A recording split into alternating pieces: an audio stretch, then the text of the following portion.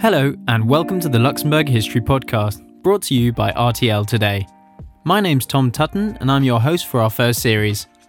Today, we're continuing the story of Luxembourg in the 20th century with a look at the experience of the royal family during World War II. We'll cover how Grand Duchess Charlotte became an icon of resistance in the wake of the German invasion in 1940, how her son Jean was present at the liberation of Luxembourg, and we'll also delve into the tragic story of Charlotte's sisters, one of whom would end up in a Nazi concentration camp. We hope you enjoy the podcast.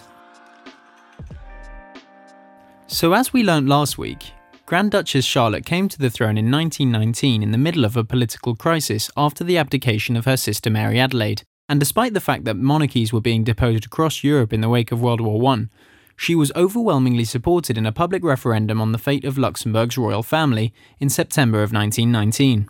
In November of the same year, she married her first cousin, Prince Felix of Bourbon-Parma. The couple would go on to have 6 children, starting with Jean, who was born in 1921 and would go on to become Grand Duke in 1964. The Grand Duchess's role in the political system was much reduced after a change in the constitution in 1919, and Charlotte would largely leave the running of the Luxembourgish state to the politicians. After the death of the former Grand Duchess Mary Adelaide in 1924, Charlotte was left with 4 sisters: Hilda, Antonia, Elizabeth and Sophie, and the outbreak of the Second World War in 1939 would have devastating consequences for the Grand Ducal family. That said, the conflict actually began rather bizarrely with the Phoney War, as the Western Front remained quiet from September 1939 to May 1940. The Grand Ducal family toyed with the idea of rapidly building up Luxembourg's armed forces with the intention of deterring the expected German invasion, but the plan was not supported by the Luxembourgish population, which hoped to maintain neutrality. When the Nazis invaded Luxembourg in May 1940, Grand Duchess Charlotte was thus left with an impossible dilemma, the same one that Mary Adelaide had faced in 1914. Should she remain with her people in Luxembourg, or leave the country to avoid becoming a pawn of the invading forces? Mindful of the way things had gone for her sister, Charlotte took the difficult but necessary decision to leave the country. Having received a warning that the German invasion was imminent, on May 9, 1940, Charlotte, Felix and their children fled to the south of France, before leaving for Portugal through Spain. The Grand Duchess's family, including her mother, the Dowager Grand Duchess Maria Anna, soon escaped Europe to settle in Montreal, but Charlotte went to London, where she would be better placed to help her country. From London, she made regular morale-boosting BBC broadcasts to her fellow Luxembourgers, who risked facing the firing squad for listening to her voice. Despite this, Luxembourgers tuned in great numbers, and Charlotte soon became an icon of resistance and the consoler-in-chief for the Luxembourgish population facing the strain of the Nazi occupation. The Grand Duchess also did her utmost to raise Luxembourg's profile on the international scene. In 1940 and 1941, she travelled through Canada and the United States on a goodwill tour, highlighting Luxembourg's plight in a bid to rally international support behind the Grand Duchy. She formed a close bond with American President Roosevelt and his wife Eleanor, to the extent that FDR addressed her as Dear Lottie in his letters. They remained in regular contact until Roosevelt's death in 1945. In the meantime, Charlotte's husband Felix and her son Jean joined the British Army in 1942. Jean, aged only 21, volunteered with the Irish Guards, while his father served in a number of roles. By 1943, Jean had trained as an officer at the British Military Academy at Sandhurst, and on June 11, 1944, he was deployed to Normandy only 5 days after D-Day. Serving as a lieutenant, he fought at Caen and liberated Arras and Brussels. And in early September, hereditary Grand Duke Jean was ordered to join his father in the American 5th Armoured Division, and together they liberated Luxembourg on September 10, 1944. The war wasn't over for Jean, however. He returned to active duty on the 17th, and later saw action at Arnhem, at the Battle of the Bulge, and at Reichsfeld. With the war's end in sight, on April 14, 1945, Grand Duchess Charlotte returned to Luxembourg in a highly emotional ceremony. After the Second World War, Charlotte enjoyed a largely peaceful reign that ended when she chose to abdicate in 1964.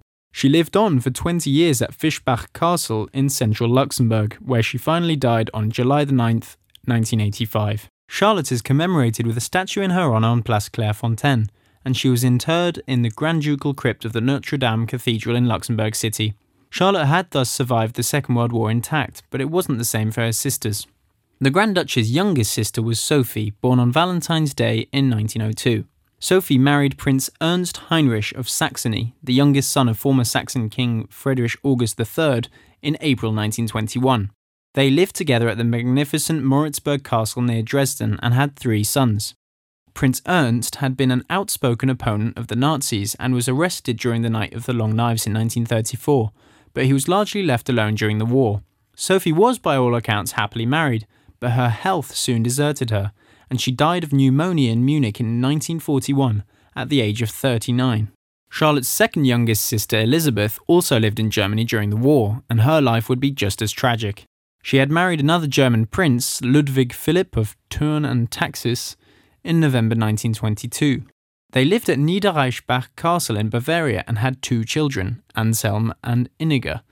But their happiness would be short-lived as Ludwig Philipp died of a heart malfunction in 1933 at only 32 years of age. Elizabeth was then heartbroken by Sophie's death in 1941, as well as that of her mother, Maria Anna, in the USA in 1942. The worst, sadly, was still to come. Elizabeth's son Anselm was conscripted into the German army and was killed in Ukraine in February 1944. And Elizabeth's tragic life would not outlast the war by long. In August 1950, she was taken ill and died at the age of 49. Charlotte's eldest surviving sister, Hilda, unlike her sisters, did manage to escape Europe. She had married the Czech Prince Adolf of Schwarzenberg, with whom she bought a farm in Kenya, where they spent a large amount of time.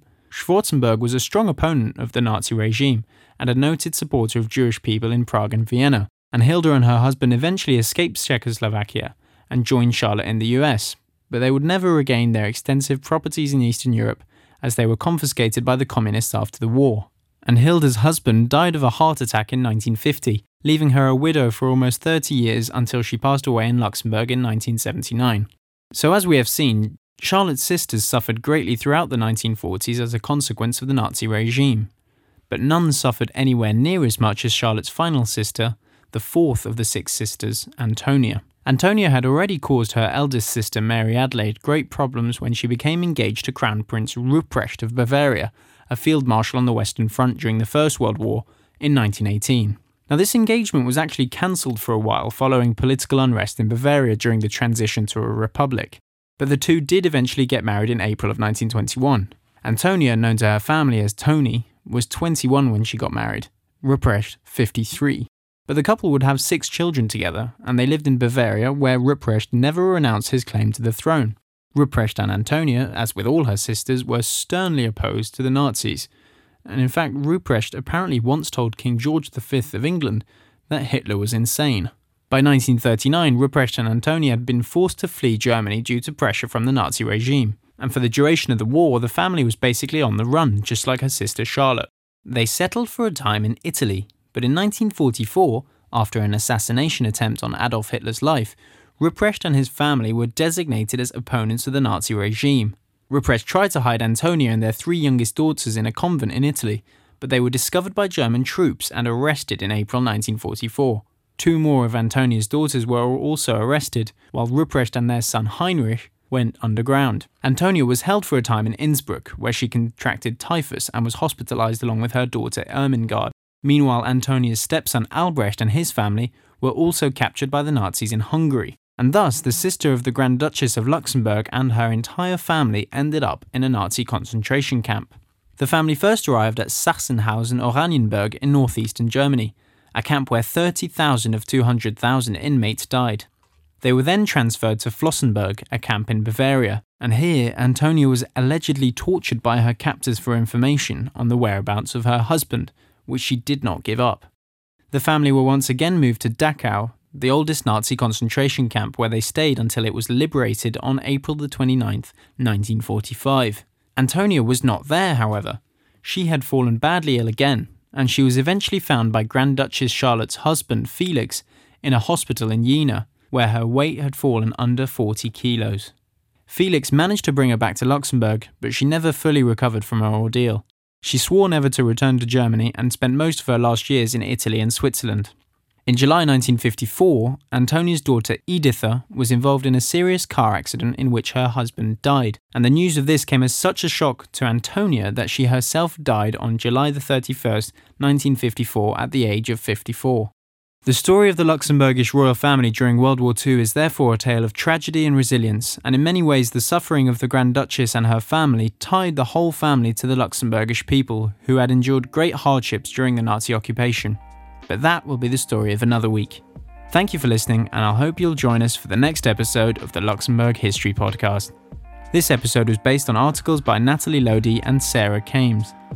Script adaptation and hosting by Thomas Tutton. Production by Martin Johnson, brought to you by RTL Today.